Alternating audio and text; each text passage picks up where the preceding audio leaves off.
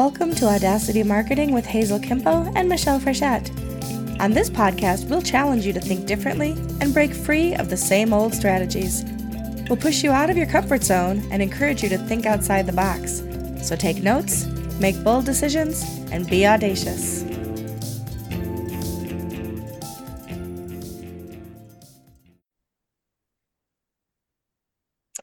Hey, Hazel. Hello, Michelle. How are you? I am excellent. I'm excited to be audacious with you. I was just going to ask you if you're feeling audacious today, because I'm feeling audacious. I have all the audacity.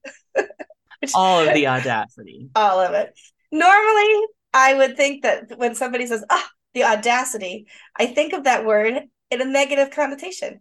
However, I think that when you and I do marketing together, we take audacity to the next level and turn it into magic. And so I'm so excited to do this with you.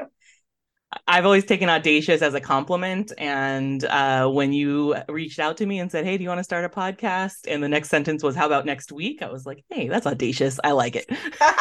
That's right. Why not? Like, if you can't say, let's be audacious next year. I mean, that's like, where's the audacity in that? I mean, honestly. So what are some things that are audacious in marketing that we'll be talking about? Very good question. I think for me, when I think of things that are audacious, it's like, let's pull the trigger. Let's see where it goes. I have this idea. Let's pull the trigger and do it. I agree. Absolutely. And sticking to your convictions on small bets. Like, I think you can take small bets of like the most outrageous assumptions you have in marketing and really be audacious and test them out. Absolutely. And I think part of being audacious and having the audacity is also monitoring well when you launch something and then not being afraid to change course if you need to. 100%. No ego in Audacity. No, exactly. There's no tears in Audacity. No tears, no crying in marketing, except for when there's lots of crying in marketing. There's a lot of crying in marketing. That's true. It's like, but it didn't work and I loved that idea. Well, that's okay. As a matter of fact, some of the things I love. So you and I have worked together for the better part of a year. We've worked together and now we're doing different things together, which I love. And part of that, the course of our working together, we did some audacious things, like we did. It's been fun.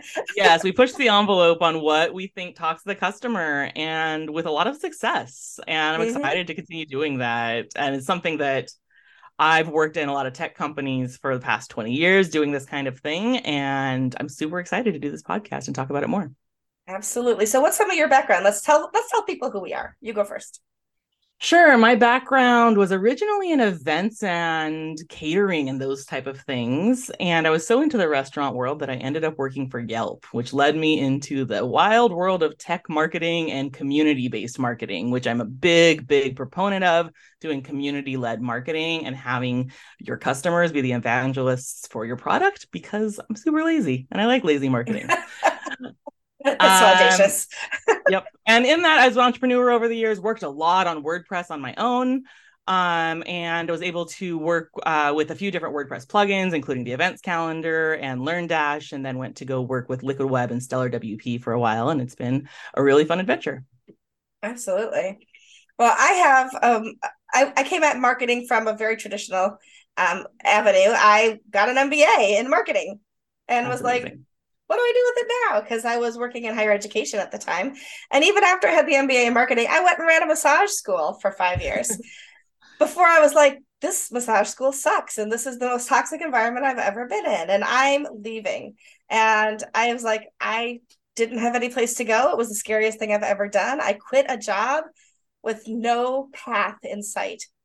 And Audacity, right? It was freaking scary, but yes, absolutely audacious. But you know that I can't remember like where it comes from, but something about like, if you take the first step in faith, the road will rise up to meet you. Oh, and yes. That's exactly what happened. Is like, I posted on Facebook, like, hey, I don't know what my next move is, but if you need some help with marketing, a website or social media, let me know. And by the end of that week, I had so many new customers, I realized I had a business and I started my own marketing company. That's exciting. It was very cool. And from there, I actually ended up working at Give WP, which brought me to Liquid Web and working with the brands at Stellar WP. And yeah, it's like at Give WP, I started really WordPress's first ever customer success office, and doing audacious things like calling new customers that purchased a plugin and calling customers to say, hey, your subscription's about to renew and we want to make sure that you're happy with things and moving forward, and putting things into place that nobody had ever heard of before. And now everybody has a customer success office. So, I mean, I don't know if it was all me, but I like to think that I was the maverick that did that. So that's amazing. So the two of us are going to be ready to talk all things Audacious marketing, and we're quite excited for it.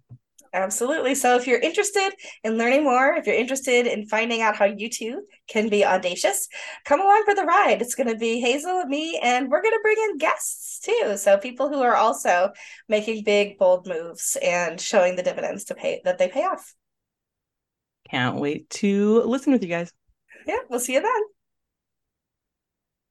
This has been Michelle Frechette and Hazel Quimpo with Audacity Marketing. Dare to be different and dominate your market with Audacity.